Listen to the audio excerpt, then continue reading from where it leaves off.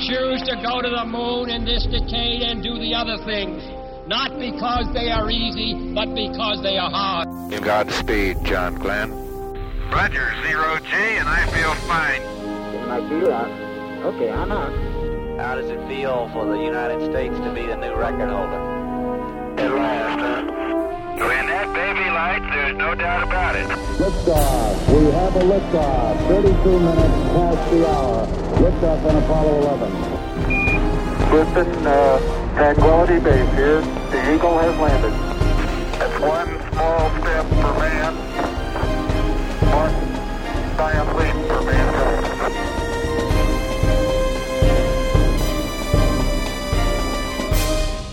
Hello and welcome. This is Michael Annis, and you're listening to episode 223 of the Space Rocket History Podcast. And now, Apollo 11, Moonwalk. Neil, this is Houston. What's your status on hatch opening alert? Houston, what's it? Everything is go here. We're just waiting for the cabin pressure to bleed to low enough pressure to open the hatch. It's about 0.1 on our gauge now. Go ahead, Houston. Roger, we're showing a relatively static pressure on your cabin. Do you think you can open the hatch at this pressure, about 0.12 psi? We're going to try it. Roger. The hatch is coming open. As the hatch opened, the last wisp of Eagle's atmosphere rushed outward in a flurry of ice particles, and the two men stood in the vacuum of space. It was obvious NASA had made the correct decision regarding who would be the first to lead the lander. Outfitted in his bulky space suit, boots, and backpack, there was no way Buzz could have maneuvered around Neil to the hatch. While Aldrin held the hatch open, Armstrong sank to his knees and carefully moved his suited bulk through the opening onto a large platform called the porch. The porch had large handrails on the sides, and it was used to bridge the gap between the hatchway and the ladder. When Neil's boots met the top rung, he grasped the handrails and raised himself upright. After 5 days of floating within the confines of the spacecraft, the change in visual scope was profound. The sensation of height, absent in deep space or in orbit, returned to him. Before him, he saw the shadowed, foil-clad bulk of his lunar module. Beyond him, he saw a pristine wilderness. Neil took a strap with him similar to a clothesline that was fastened to a pulley so that when he got down to the bottom of the ladder, Buzz could put the still camera on the pulley and send it down to Neil. They would later use that same conveyor system to load the lunar samples and the boxes of rocks they collected from the surface and planned to take back to Earth. Neil could not descend down the ladder yet. For one thing, the world was waiting to see the event. Armstrong pulled a D-ring on Eagle's side, and an equipment stowage tray lowered like a drawbridge. It was called the MESA, which stood for Modular Equipment Storage Assembly. And then Neil told Mission Control the MESA came down all right. Okay, everything's nice and straight in here. Okay, can you pull the door open a little more? Right. Okay.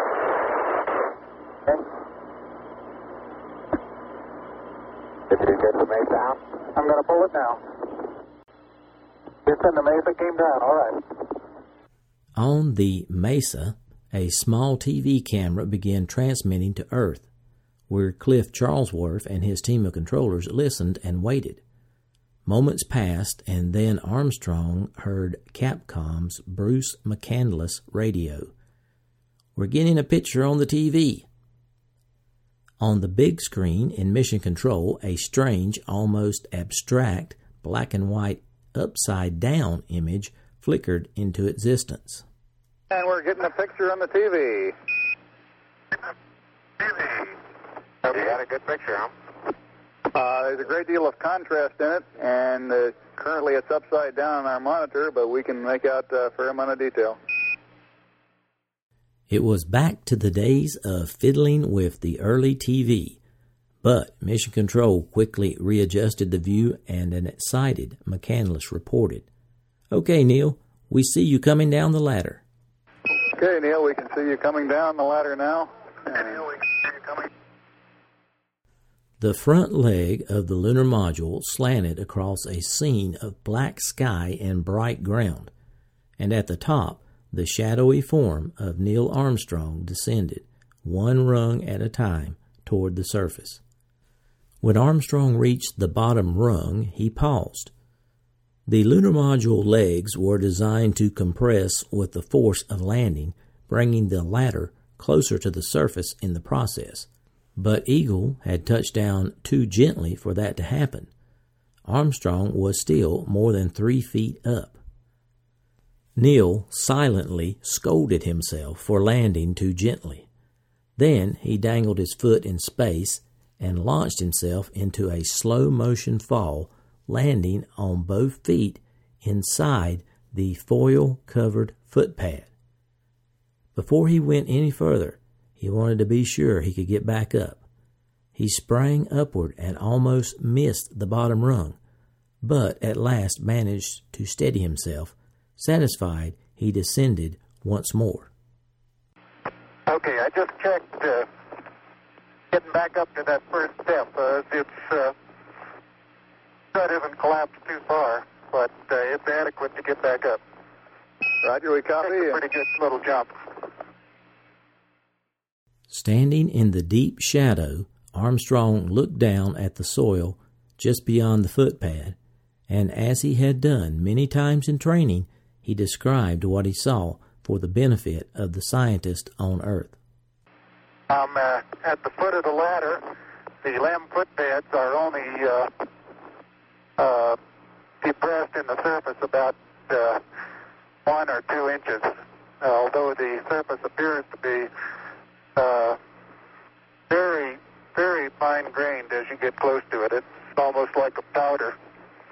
Ground mass is very fine. The lunar module footpads were only depressed in the surface about 1 or 2 inches. That was an intriguing point, since some scientists had speculated that the lunar surface could house a lot of dust, and that Eagle's landing pads might sink deep down into the dirt, possibly even dangerously deep. In simulations, Armstrong's voice had been decidedly matter-of-fact. Now it was laced with excited curiosity. Grasping the ladder with an upraised glove, Armstrong turned to the left and leaned outward. I'm going to step off the LEM now. Silently, carefully, he raised his left boot over the lip of the footpad and lowered it to the dust. Immediately, he tested his weight, bouncing in the gentle gravity, and when he felt firm ground, he was still, 1 foot on the last vestige of earthly things, the other on the moon. He spoke. That's 1 small step for man, 1 giant leap for mankind. That was a highly interrupted, detailed version of Armstrong's first step on the moon. Now I'm going to play the uninterrupted, real-time version that many of you and I witnessed on TV in July 1969. This is Walter Cronkite and Wally Schirra providing commentary. Okay. Get a little slack.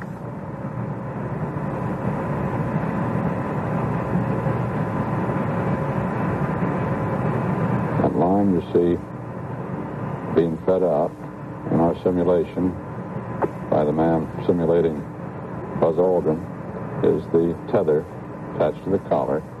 It's used to lower and raise equipment to the spacecraft. It's called the LEC. Neil Armstrong on the porch at 109 hours, 19 minutes, 16 seconds.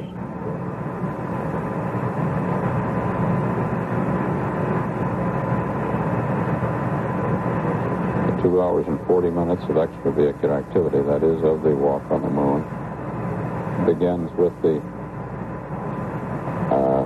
hatch opening. Any more flight, bud? No, hold it just a minute. Okay.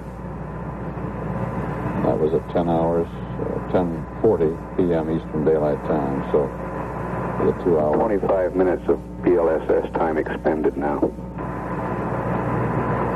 2 hours and 40 minutes, that would. Okay, everything's nice and straight in here. Okay, can you pull the door open a little more? Right? Yeah.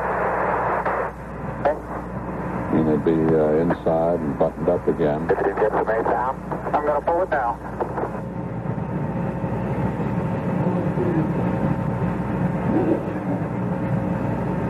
At 1:20 a.m. Houston, the Mesa came down, all right. No, that's good. Houston, Roger, we copy and standing by for your TE. We ought to get the camera then in a moment. Yeah, I'm trouble with the simulator. It did pretty well on the moon. Yeah, this shows the Mesa being deployed. It's running a little bit behind in the simulation from the actual timing. He just pulls a lanyard up there Houston, that drops this that. is Neil, radio check. Neil, this is Houston, loud and clear. Break, break. Buzz, this is Houston. Radio check and verify TV circuit breaker in. Now we should be getting that picture. Roger, TV circuit breaker's in. Stage 5 clear. Roger. If we're going to get there, it is. And we're getting a picture on the TV. Oh, great. There it is. You got a good picture, huh? There's a great deal of contrast in it, and currently it's upside down on our monitor, but we can make out a fair amount of detail. 400 million people are turning up on their heads at the moment with those words. They're supposed to turn that picture over for us electronically.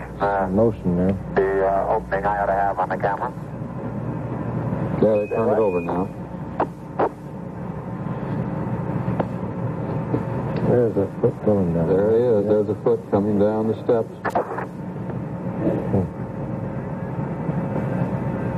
Okay, Neil, we can see you coming down the ladder now. Neil, we can see you coming.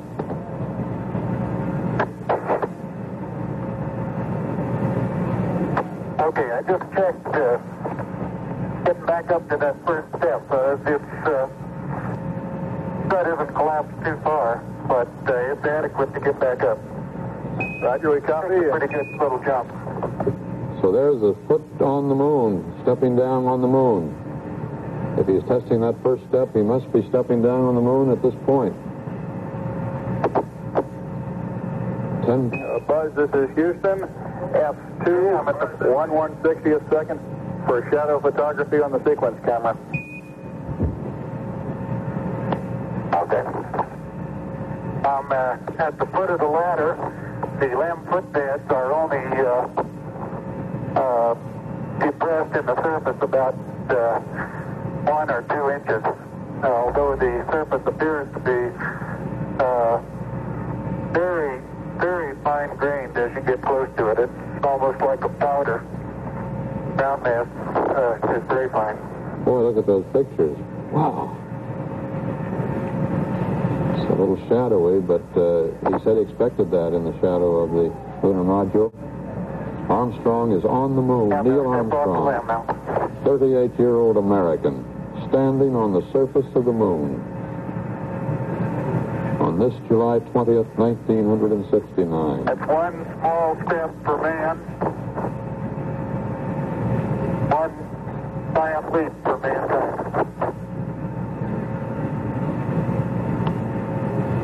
I think that was Neil's quote. I didn't understand it.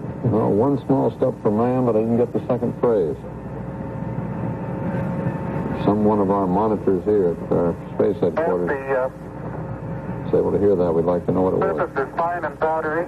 I can pick it up loosely with my toe. It does adhere in fine layers, like powdered charcoal, to the sole and sides of my boot. His quote was, that's one small step for man, one giant leap for mankind. Footprints of my... What most people did not know was that Neil meant to say, That's one small step for a man. And the loss of the A set off an argument for years to come. Had a beep in the transmission covered the A, or some other loss of transmission wiped it from our ears, or had Neil nervously skipped the word? In either case, the world got the message, and it was good. Before the flight, Neil's mother told him her only real concern for his safety on the moon was the lunar crust might not support him. So, again, Neil tested his weight and was reassured to find that his boot penetrated only a fraction of an inch. Still holding on, he stretched out his toe and dragged it backward several times, furrowing the soft ground. Dust clung like soot to the light blue sole of his boot. Having made his first tentative exploration, Armstrong lowered his right foot and stepped sideways, both hands resting on the big horizontal strut of Eagle's landing gear. And, at last, after bouncing up and down a few more times, he let go of Eagle and stood on the moon. At first Neil was tethered to the ladder because no one knew for sure if the surface would be like quicksand, literally sucking a person down into a quagmire of dust. The surface is fine and powdery. I can pick it up loosely with my toe. It does adhere in fine layers, like powdered charcoal, to the sole and sides of my boot. I only go in a small fraction of an inch, maybe an eighth of an inch, but I can see the footprints of my boots and the treads in the fine sandy particles. As Armstrong moved away from the lander with the halting steps of a man learning to walk again, he moved with a shuffle, stiff-legged gait. It was difficult to bend at the knee, and movement came mostly from the ankles and toes. But he felt buoyant, something between walking and floating. Heavy and light were redefined. His spacesuit body, 348 pounds on Earth, now weighed only 58 pounds. It was almost familiar. The simulations were that good, and it was even easier to move around than he had expected. There seems to be no difficulty in moving around as we suspected. It's even perhaps easier than the simulations of 16G that we performed in various simulations on the ground. Absolutely no trouble to walk around. Neil knew that the first order of business was to collect a small bag of soil, called the contingency sample. That would serve as the scientist's hedge against an aborted moonwalk. But he would do that in sunlight, and he wanted to take care of getting a Hasselblad down to the surface while his eyes were still adapted to the darkness. This he accomplished with some effort as he and Aldrin operated a special conveyor line called the LEC. Okay, Buzz, we ready to bring down the camera? I'm all ready. I think it's 2 miles squared away in good shape. Okay. Okay, you'll have to pay out all the LEC, Ned. Looks like it's coming out nice and evenly. Okay, it's quite dark here in the shadow and a little hard for me to see that I have good footing. I'll work my way over into the sunlight here without looking directly into the sun. Okay, it's taut now. Neil then mounted the camera on his chest and stepped forward to take photograph number 1. It was to have been his first footprint on the moon, but during his movements to check out Eagle's stance and operate the conveyor line to bring the camera down, Neil accidentally walked over his first footprint. He was very disappointed that his latter steps had blotted out his first, but he couldn't change that now. So, still standing in the lander's shadow, Armstrong snapped some pictures. But pictures were not supposed to be his first priority, and after a minute, McCandless reminded him about the sample. Neil, this is Houston. Did you copy about the contingency sample? Over. All right, you're going to get to that just as soon as I finish these picture series. Buzz added his own reminder. Okay, going to get the contingency sample there, Neil? All right. Okay, that's good. Then Neil reached into a pocket on his thigh and pulled out a collapsible handle with a detachable bag at one end. He moved into sunlight for the first time. The glare penetrated his mirror visor like a 1,000-watt spotlight. Turning away, Armstrong began to dig into the surface, and what he found surprised him. Everywhere there was the same soft powder, and yet here and there he met resistance. He managed to scoop up enough dust to fill the bag, and even managed to snare a couple of small rocks. The geologist, he told himself, would get their money's worth. "That looks beautiful from here, Neil," Aldrin said. Buzz was talking about the sample, but Armstrong responded as if he meant the moon. Oh, that looks beautiful from here, Neil. It has a stark beauty all its own. It's like much of the high desert of the United States. It's different, but it's very pretty out here. Be advised that a lot of the rock samples out here, the hard rock samples, have what appear to be vesicles in the surface. When Armstrong turned around, he saw the same strange transformation from bright tan to ashen gray that he had seen from the lunar module's windows. And when he held the contingency sample in his hand, the mystery of the moon's color deepened. The soil in the bag was almost black, like powdered graphite. Holding the now unneeded collector handle, Armstrong considered throwing it like a javelin, but thought better of it, and instead gave it an underhand toss. It sailed away on a long, lazy trajectory, spinning in slow motion in the sunlight and traveling an impossibly long distance before landing in the dust. Buzz jokingly said, "I didn't know you could throw that far, Neil." Neil answered with a delighted laugh in his voice. "You can really throw things a long way up here." Armstrong was elated, and for good reason. The moon offered him firm ground and good footing. Working in 1/6 gravity, in contrast to the grueling training sessions on Earth, was easy.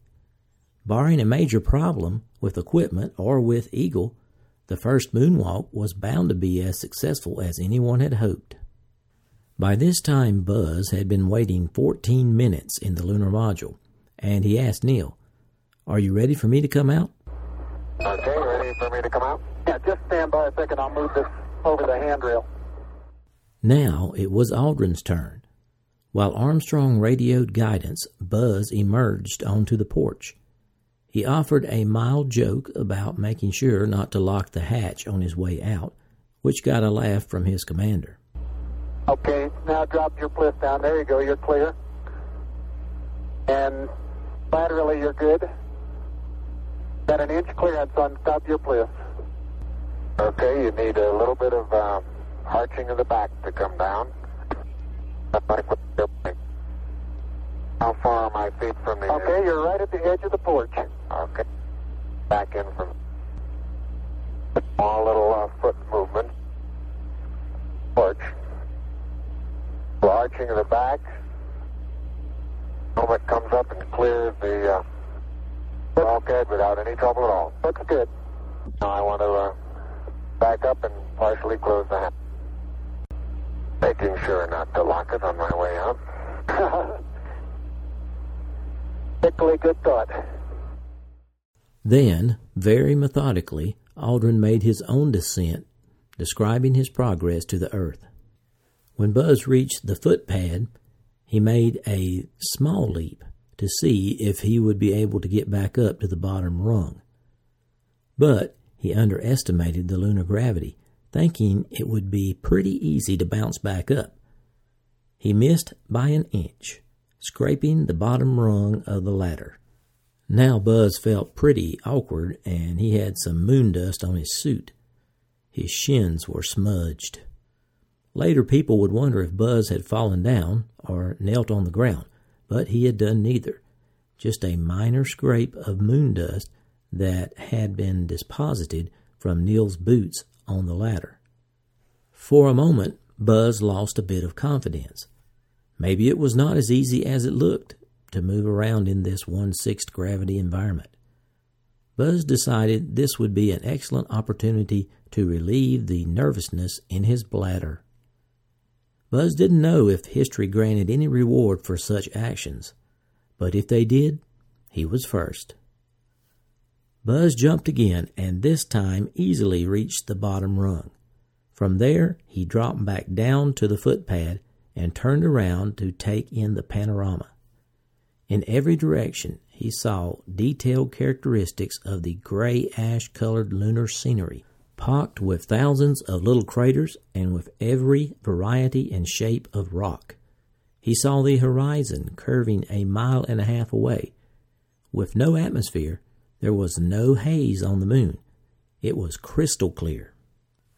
But when he was standing in the footpad looking out at the moon, his powers of description momentarily left him. He saw disorder, and yet there was a precision. He would later say the precision of rock and dust. There must be some combinations of words that would describe it, but Aldrin could only utter, "Beautiful view." Armstrong agreed. "Isn't that something? Magnificent sight out here." Hearing this, Aldrin suddenly had the words he was looking for. With quiet wonder in his voice, he said, "Magnificent desolation." Beautiful view. Isn't that something? Magnificent sight out here. Magnificent desolation.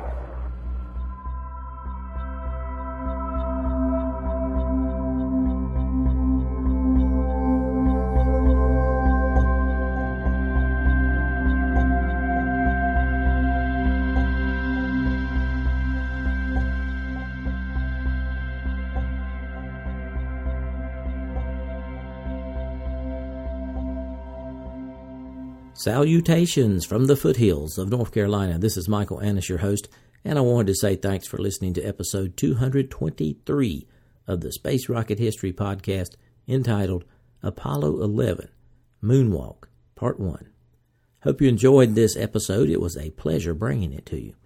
I want to give a big shout out to all my longtime listeners. Thanks for staying subscribed, and extend a warm welcome to my new listeners. I'm glad you're here. Make sure you sign up for the email list and connect with me on Twitter and Facebook. You can do all that as well as download every episode of the podcast, even the ones that no longer fit on the RSS feed. You can do all that on the homepage, spacerockethistory.com. Now, today I have a big announcement, one I've been working on for a while. There is a new RSS feed for the first 12 episodes of the podcast. That's right, the first 12. You can find it on the homepage on the right side of the page. This means that the first 12 episodes are once again available on iTunes, Stitcher, and hopefully Google Play. To find the podcast there, search for Space Rocket History Archive. I can give you a whole lot more details on that if you care to listen to my off-topic remarks at the end of the podcast. But in the meantime, I want everybody to know the first 12 episodes do have an RSS feed, and I'll be adding more episodes to that feed in the future. I want to remind everyone the victims of Hurricane Harvey still need our support, and a good way to do that is to make a donation to the Red Cross. The link is redcross.org. I will include it on the homepage as well. Today we salute the Sputnik donors. There are 6 Sputnik donors so far this year. Sputnik donors give $5 or more during the calendar year. Thanks for your continued support, Sputnik donors. Had one more announcement. Next week, we will have an encore episode as I will be traveling. So we'll put an encore episode. I picked out which one it is, and it is extremely relevant to what we're doing right now. The encore episode is, so you won't want to miss that next week. Well, I think Walter messed up just a little bit on that call. I believe he forgot there was a footpad on the limb. When Neil was standing on the limb, Walter said he was on the moon. He was really standing on the footpad. But I can understand his excitement. Then, after Neil uttered his first words, Walter and Wally had a hard time making out the second part, the giant leap for mankind. Now, I was almost 9 years old when I saw this live on black and white TV, and I must confess that I missed the second half of that quote as well. I can even remember asking my parents what he said. But, to Walter's credit, he got the information to us very quickly. Now, Armstrong reported after the flight that he had intended to say, "one small step for a man." But the indefinite article A was definitely missing from the transmission. In 1971, asked by writer Robert Sherrod whether the A had been lost in transmission or simply forgotten, Armstrong, clearly savoring the ambiguity, replied, "We'll never know." Over the decades, people interested in details of this mission, like you and me, have listened repeatedly to the recordings without hearing any convincing evidence of the A. In 2006, with a great deal of attendant media attention, journalist entrepreneur Peter Shan Ford claimed to have located the A in the waveform of Neil's transmission. Subsequently, more rigorous analysis of the transmission was undertaken by people with professional experience with audio waveforms and, most importantly, audio spectrograms. None of these analyses has supported Ford's conclusion that the missing A was found. Now, one important point to remember is that the world had no problem understanding Armstrong's meaning. But perhaps the most important point, to me at least, was the place where he was standing when he said the first words. That would be on the moon. Okay. I posted some pictures and the audio for this episode on my homepage, spacerockethistory.com. Hope you check that out. I was pleased to receive several donations to support the podcast over the past week. Lawrence W. from California donated at the Mercury level. Mike B. from the UK donated at the shuttle level. Eddie M. donated at the Sputnik level with rocket emoji. Andy W. donated at the Mercury level. And Eric Green increased his pledge on Patreon, moving him to the Mercury level. Unfortunately, the dog days of summer took 2 of my Patreons, so we regressed a bit back to 134 patrons, 16 short of the goal of 150 before the end of the year.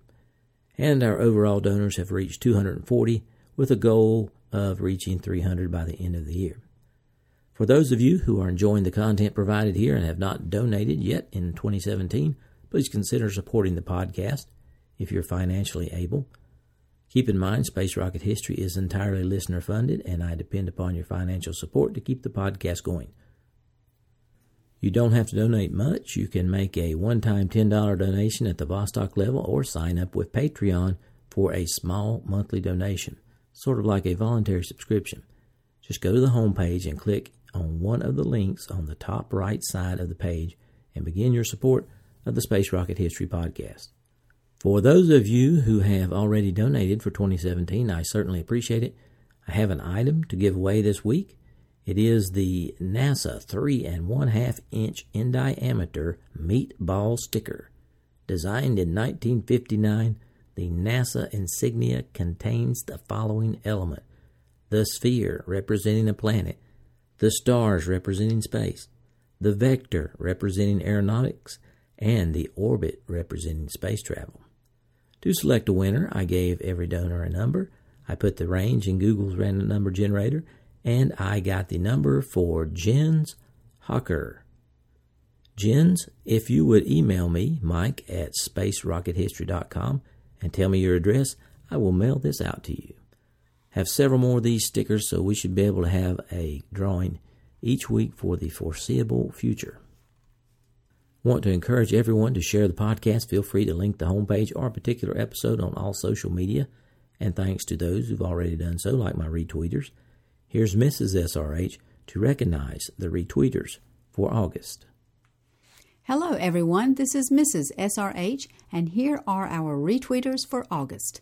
1202 Alarm, Ashley James Lee, Aviatrix 79, Beacon 63, Bird at Home, Bonner to You, Buddy P. Murphy, Big Boss RLJ, Chris Towers, Cotton Science, Craig Liebert, David B. Nugent, DJ Sticky Boots, Eth Betty Moe, 1972, Code for Sale, Commander Yannick, Futurama King, Hare Bush, Jacob Hahn, James 2904, J. Stevens 21679, Kadavi 1202, KHS Astronomy, Kerbal Facts, KS Conservative 2, Gabriel Lewis, Juddy Bird, Joe C. Hecht, Falcon Fanatic 84, M. Lunyon, Man from Vanuatu, Matt Jenkins 1979, Matt Milko, MH Through Sport, Michael Hoadley,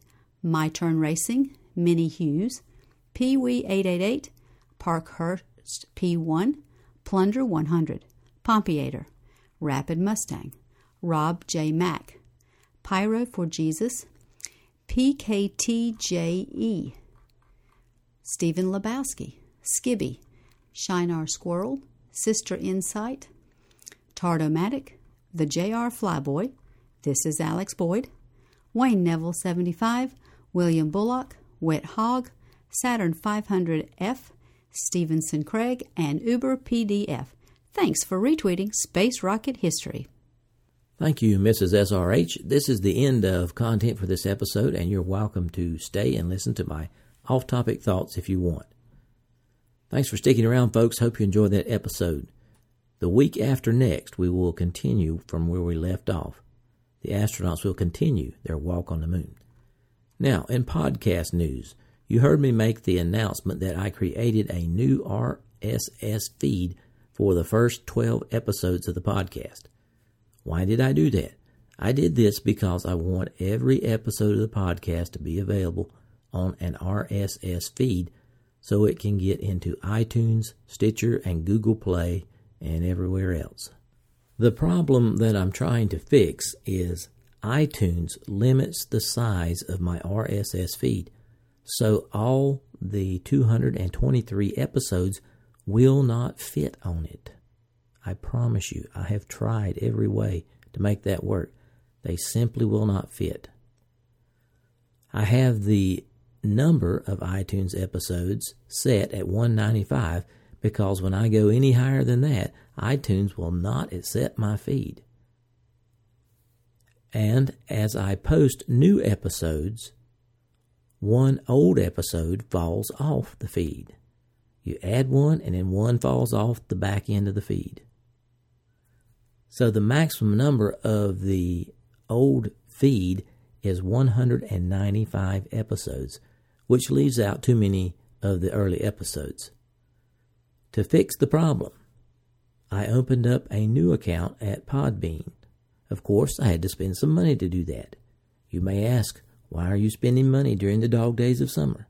Well, I guess it's because I want everyone to be able to access all episodes with an RSS feed. In other words, they can use that on iTunes, Google Play, or Stitcher, or one of the other podcatchers. The Podbean account that I have is somewhat limited. I can only upload 100 megabytes worth of episodes per month. So that will probably work out to 4 or 5 episodes per month. So next month, October, I'm going to upload 4 more old episodes, and it will probably go through the first 16 or 17 episodes, something like that. Now, to use the feed, you can go to the homepage and click on the archive RSS feed, or you can search for Space Rocket History Archive on iTunes, Stitcher, or Google Play. Here's the most important thing. Do not be alarmed. This is an addition. Everything still works the same as it used to. Nothing has been removed. All episodes are still available on the homepage. You don't have to do anything different unless you want to. If you want, you can add the Space Rocket History Archive feed to your iTunes subscription, or Stitcher, or Google Play subscription.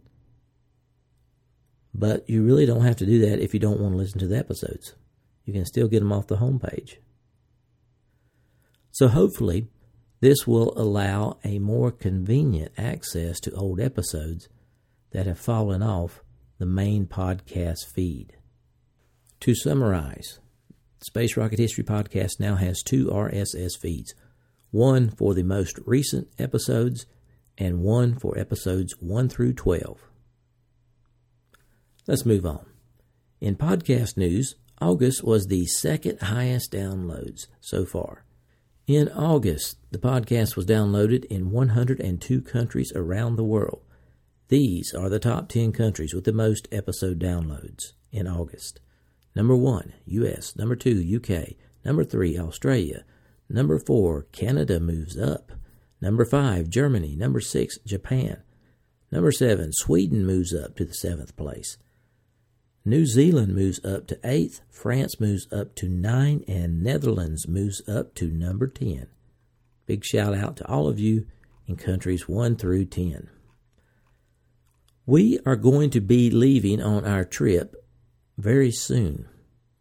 So next week, as I mentioned, will be an encore episode. We're trying to get to Michigan first, since the further north you go, the sooner the campgrounds close.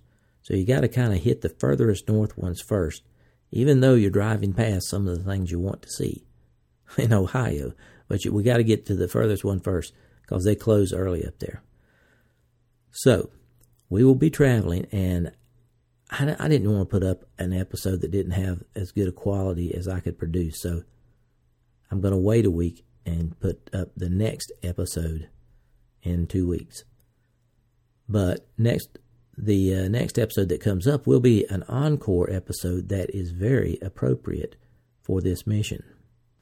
As I travel, I will try to report back to you with some of the interesting space/aviation type places that we visit.